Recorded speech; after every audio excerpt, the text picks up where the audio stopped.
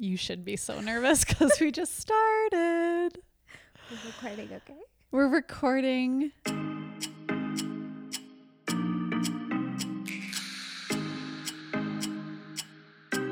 This season, we're talking about who we are at our core and thinking about the ways we share our identity with other people. You're one of the first people I thought of, Cheryl. Do you want to introduce yourself? Hi. You really? Yeah. I'm flattered. I really, truly am. I want to make a joke, but... I bet it would be really funny. You know, maybe... Is it because I'm brown? You thought of me because I was brown, didn't you? Jokes. I'm Cheryl Phillip. I am a woman. I'm Indian.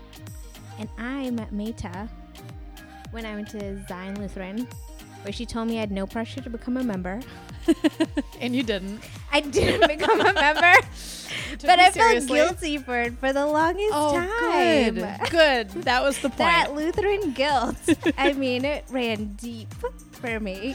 That was not all on me, though. You had plenty of Lutheran guilt already. This is very true. I think I just had human guilt, you know.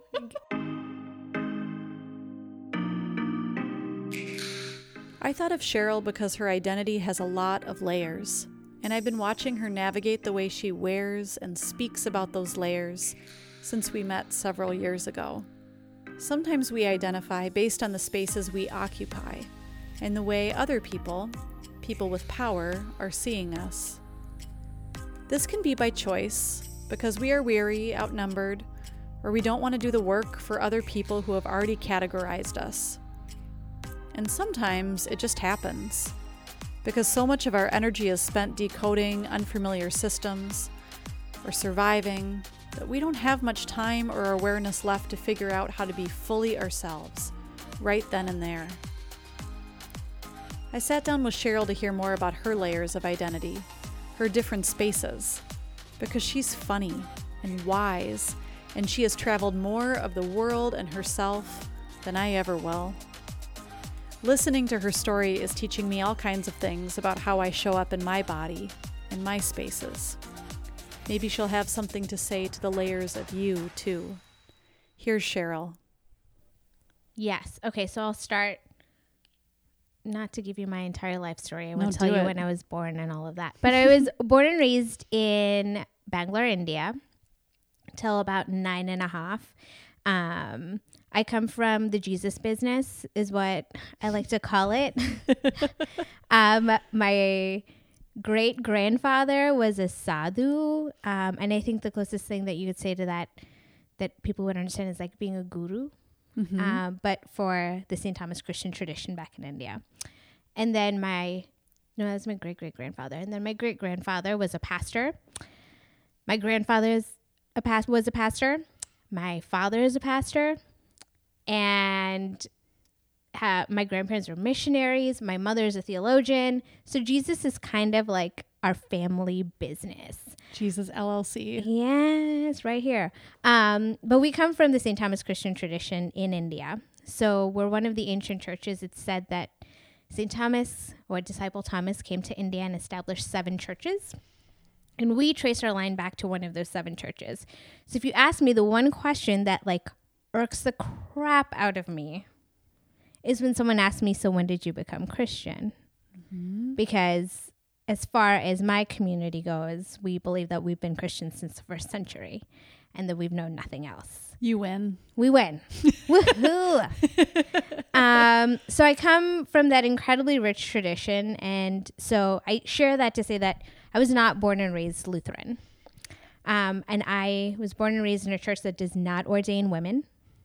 I was born and raised in a church that doesn't always make space for women. And that has become a huge challenge for the church today.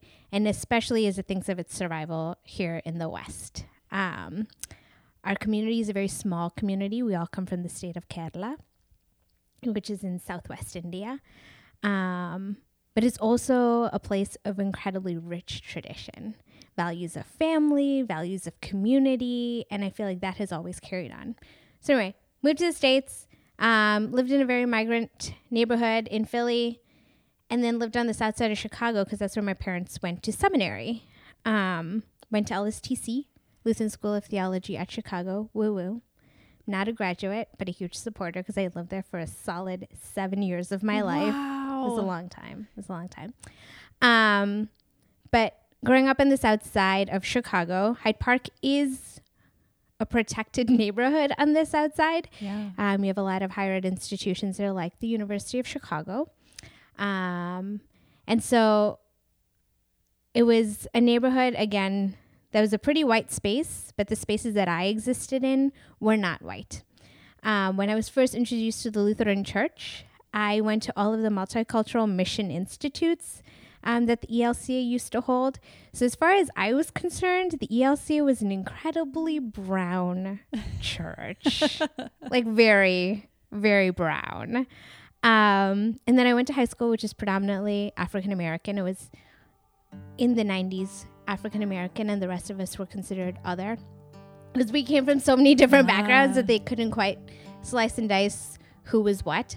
And it wasn't until I was 18 that I realized how white the United States really is.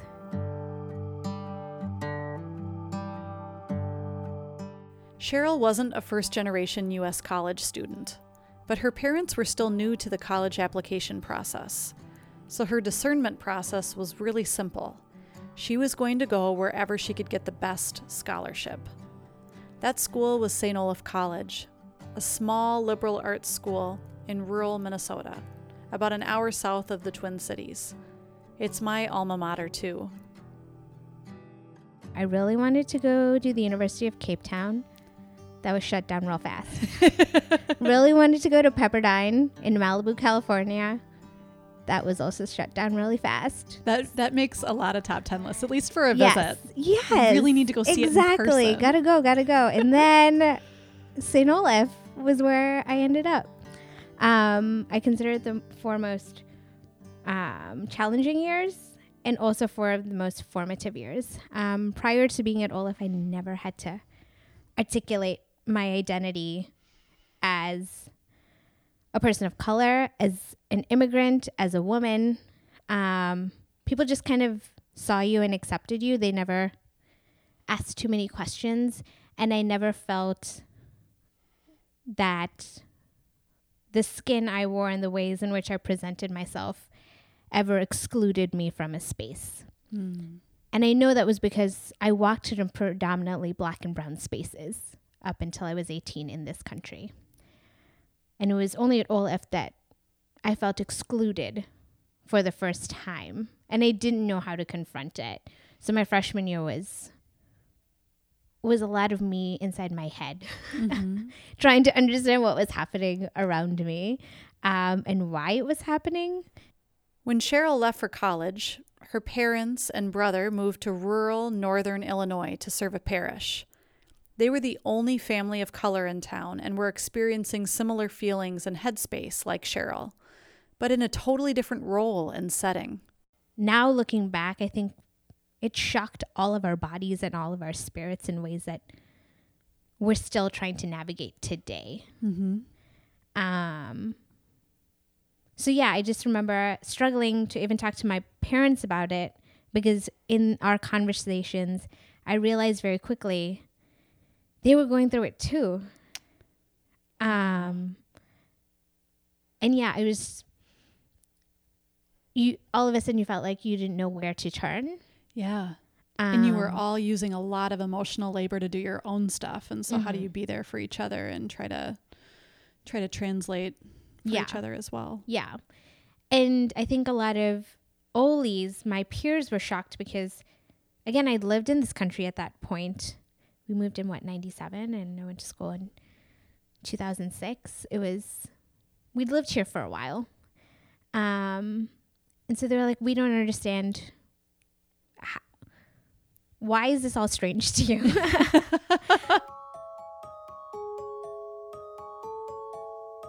Cheryl's friends didn't understand the work she was doing, day in and day out at college. It took a lot of energy to code switch between her many identities and the dominant culture at school. These translations might have been subtle to white students at St. Olaf. and maybe invisible if they were also American-born and raised in the Lutheran tradition. I'm about 6 years older than Cheryl, so we weren't at St. Olaf at the same time. But if we were, I'm sure I would have been totally dense to what she was experiencing. Well-intentioned, nice, naive, yes. But these are just the necessary ingredients for an unhelpful Minnesotan who keeps the status quo and dominant culture chugging along. I hadn't given much consideration to how the Nordic roots of the school and my church and my family tree were too often conflated to define Lutheranism, and that by not articulating my faith by its theology, I was sending a really clear message to people of color on campus. This isn't for you. Now, years later, I'm embarrassed and ashamed, wondering if I've ever pushed lutefisk on someone as though it's a religious rite of passage. If I've ever asked a person of color in the Lutheran Church, how did you become a Lutheran? Lord have mercy, I probably did. Who have I excluded or ignored with my good intentions and my comfort in the same spaces that have made Cheryl uncomfortable? I asked Cheryl what effect this environment had on her body and the way she decided to present and identify herself during college. So I was there as an international student, so an F1 student visa, but I identified more closely with the domestic multicultural students because of my upbringing. But I remember at Olaf, there was at that time, I hope it doesn't exist today, there was a clear, solid line between international students and domestic multicultural students. And it was also for me having a foot in both of those spaces. Mm-hmm. I think there was a part of me that definitely, I showed up as an Indian more than ever at Olaf.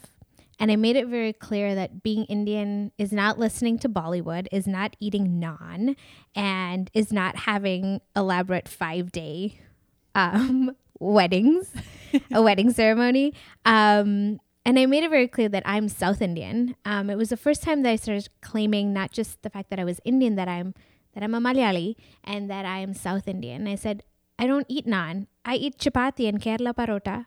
And I eat beef. Like, my state is known in India for its beef. I don't know any Hindi. I don't come from North India. I speak Malayalam. It was the first time that I also made an effort to learn to be fluent in Malayalam. I don't think it was until 18. I always would pride myself of being able to understand the language and carry a mild conversation. Because we still had relatives back home in India. And it wasn't that my skills were terrible, but it wasn't until Olaf where I made the conscious decision that this is the language I want to know. Because I also wanted folks to know that India is not just one thing. Yeah. It is a lot of things, and it's a lot of people. So yeah, Olaf, I think that first year was really clinging on to understanding what my identity as an Indian meant. And then I also made the conscious decision that year to essentially not out myself as being a pastor's kid, or the fact that I am Lutheran. And that's actually something that I regret.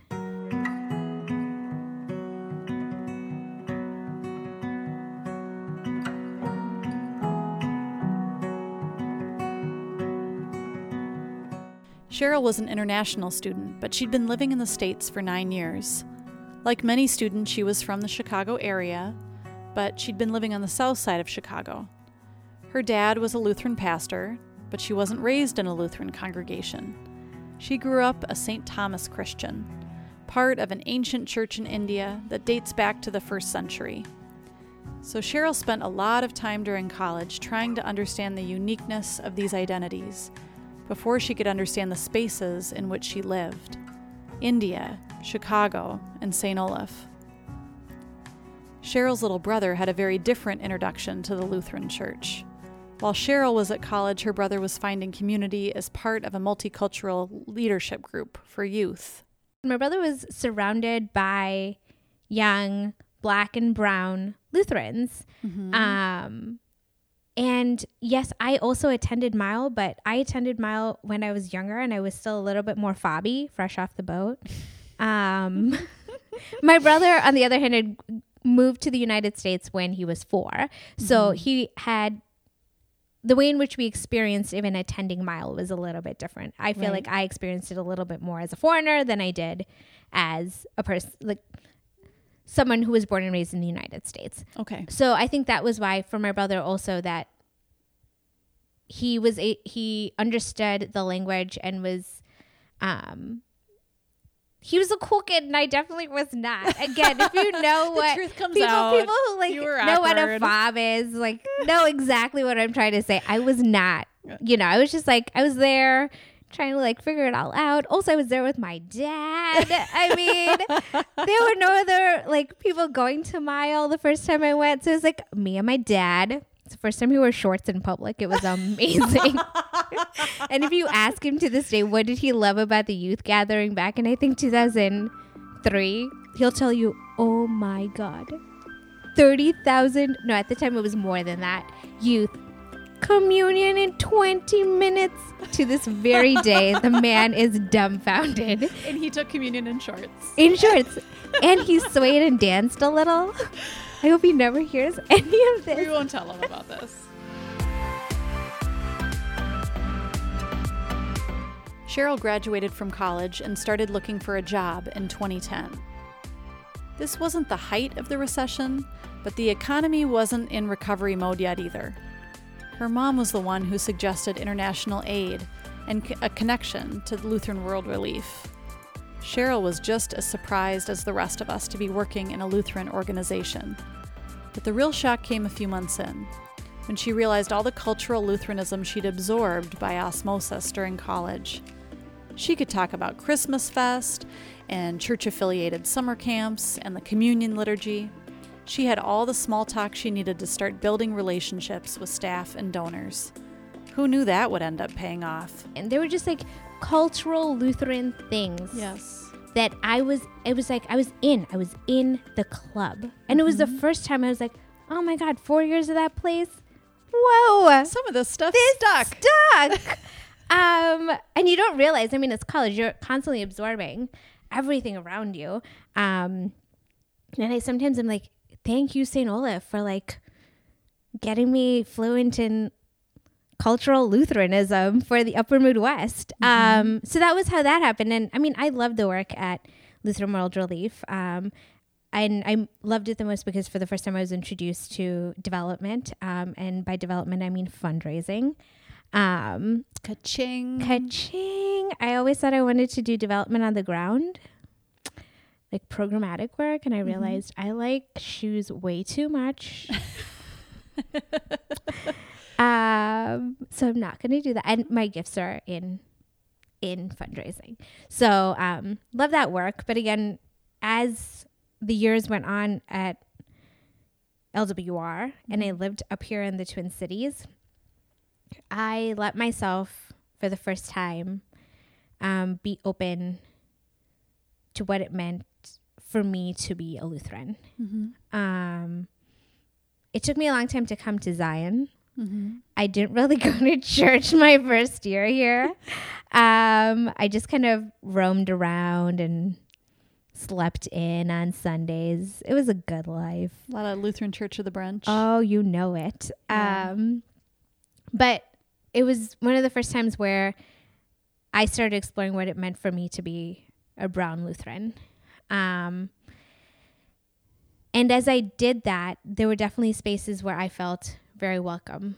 When I say spaces, I want to say with people. And you, I would consider you one of those people.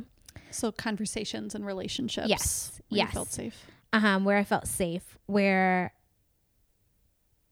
again, I felt that my voice and my person, it wasn't ornamental. You wanted to hear the hard things that I had to say. It was one of the first times where I could say that when I was at Olaf, and this is right after graduation, 22, 23, one of the first times I was saying out loud, like, I was upset that I couldn't be a Lutheran at St. Olaf. Mm-hmm. In the ways that you were expected to be a Lutheran. Mm-hmm. And I'm going to say expected because I do think there was an expectation of how you conducted yourself as a Lutheran at that institution. Yeah. And I was not going to do that. I was that person, and I still am the person who will say, like, where's there room for persons from the margins? Mm-hmm. How are we moving the center intentionally from where it is today to the margins? Mm-hmm. And there wasn't room for that as a Lutheran when I was in college. And I was hopeful, and I still am, that there's room to be that person in our church today. And that you wouldn't have to do it alone, that people who are thinking about doing that don't look at the amount of work that needs to be done in order to move the center toward the margins and feel like, am I the only one thinking about this? Am I the only one who knows that this matters and wants to push on this? Because that is not work for one person, or only Black and brown people. Yes. Or only people without a seat at the table where decisions are actually made. When Cheryl went by Mia in college, a shortened version of her middle name, it was because people told her that Cheryl Phillip sounded like an old white lady.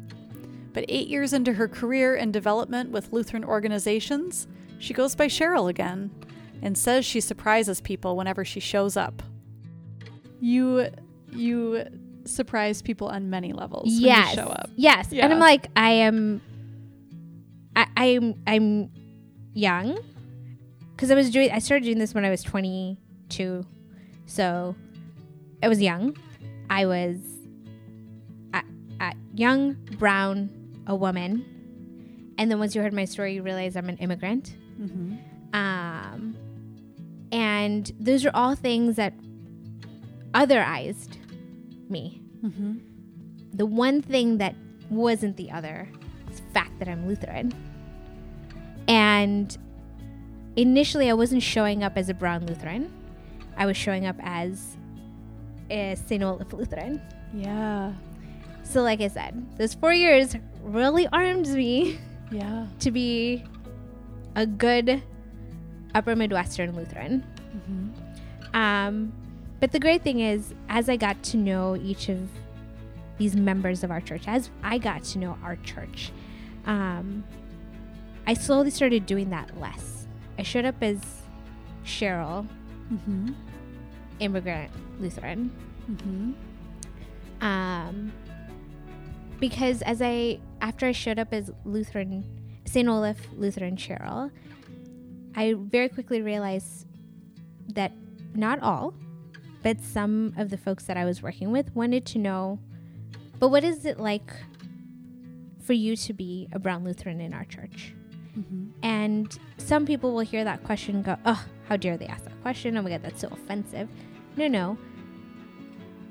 People are curious. And if you're not willing to have that conversation and be open and vulnerable, nothing's going to change. Right. And if they're asking it for the sake of being moved themselves, instead of gearing up to make sure that you like lutefisk, so you're really in, Yes.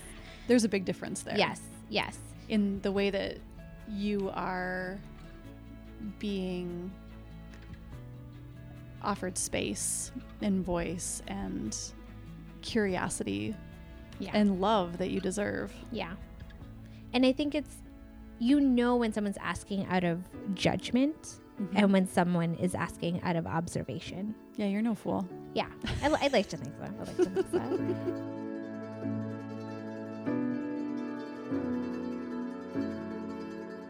Cheryl is currently working at the ELCA Churchwide and Major Gifts. She's still hanging out in the Lutheran Church after all these years because so many people keep walking into this space with her, building relationships, expressing curiosity and gratitude for who she is and all the blessings she has to offer the church. And I think of the donors that I get to work with today. And so many of them, I mean, we have hard conversations. And I sometimes wonder, what do my colleagues and my peers who are white, what are their conversations like? I just love that, not with all of the folks that I work with, but with many of my fellow Lutherans, I can sit and have a conversation about racial injustice, and about gender injustice, and about immigration. And sometimes we're not on the same page. We don't agree with one another, but we agree that as Lutherans, we still need to show up. And that we need to push and pull in different directions so we can get to a better place. And I love that. I love that. Our church, and in doing so, and in having those conversations with people you agree with and people you don't agree with, you are helping them practice and embody a Lutheran identity that is more than the cultural facade that you saw when you were at St. Olaf. You're helping them practice thinking about what it means to embody a tradition and move the center and change over time and care about the things that actually matter. Yes. And unite a people. Yes. And it's just been so wonderful because, I mean, yes, you have to show up to protests. Yes, you have to speak out. And there are big public things to do. And I've always been that person. And I think this is a reflection of both of my parents, because as much as my mom can rile up a room, I think her greatest strength and my father's greatest strength is in the small things that they do, in the little movements that they make. And so I believe in the little everyday movements that you can make that will move the center. Cheryl sees her church moving the needle and making investments towards something they might not get to see in this lifetime. But their actions move Cheryl. I know in their actions, they're saying to me and to folks who look like me and identify as I do, we see you, you matter, and it's time for us to sit down. And that's been incredibly powerful for me.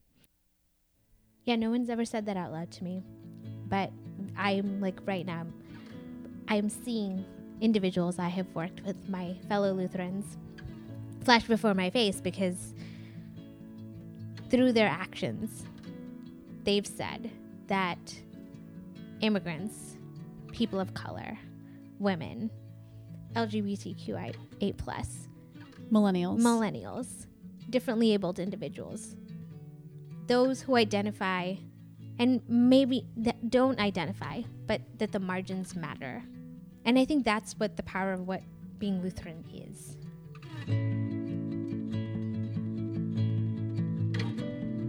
I hear Cheryl asking the whole church to show up, to push the center, to be changed by people in our churches and communities who do not blend into the dominant culture.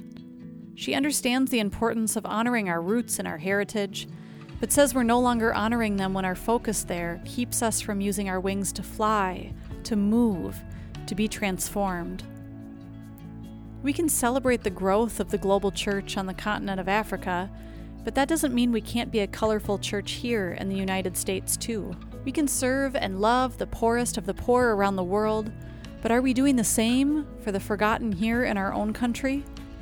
The Lutheran Church is very present with aid and development work in India, and these programs focus their resources and relationships on the Dalit community, the lowest and poorest people in the Hindu caste system, also known as the untouchables.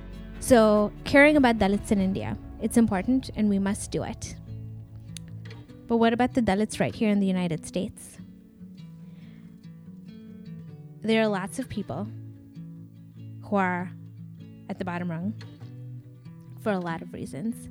Who is the Dalit that's sitting here in the United States? Who is the Dalit who's sitting in your boardroom? And is that Dalit more than just an ornament? Are you going to hear that person's voice? And then are you going to take action? Mm-hmm. Who's the Dalit in your congregation? Who's the Dalit who's sitting on the bus with you? And I think it's time for us as a church. Yes, we must care about what happens globally.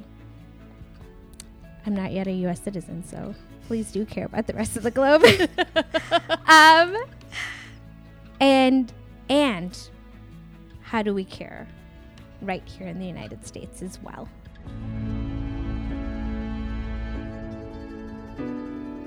What could the church look like if we are always pushing the center toward the outside, toward layers and identities that deconstruct the way we've been seeing and doing things for far too long? I'm grateful for Cheryl's layers and identities, for her humor and voice and presence in a church that is changing ever so slowly. If you've enjoyed this conversation with Cheryl, I have good news. Altar Guild is helping her launch her own podcast in 2019.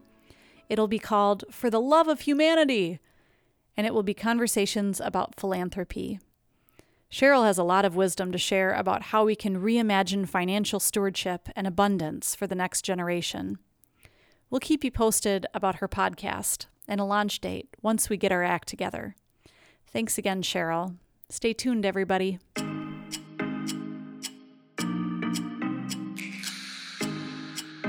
Altar Guild is hosted by Meta Herrick Carlson, Matthew Ian Fleming, Miriam Samuelson Roberts, and Derek Tronsgaard, with edits by Matt and Derek. You can visit our website, altarguild.org, that's ALTER, and find us on Facebook at Altar Guild. We are brand new to Instagram this week, blowing up with like 5.5 followers so far as Altar Guild Podcast. So find us. You could be the one to send us soaring into double digits. If you like what we're doing, please leave us a review on iTunes. Thanks for listening, and be sure to tune in next week for a brand new episode. In the meantime, go in peace. Listen, love, serve, and altar.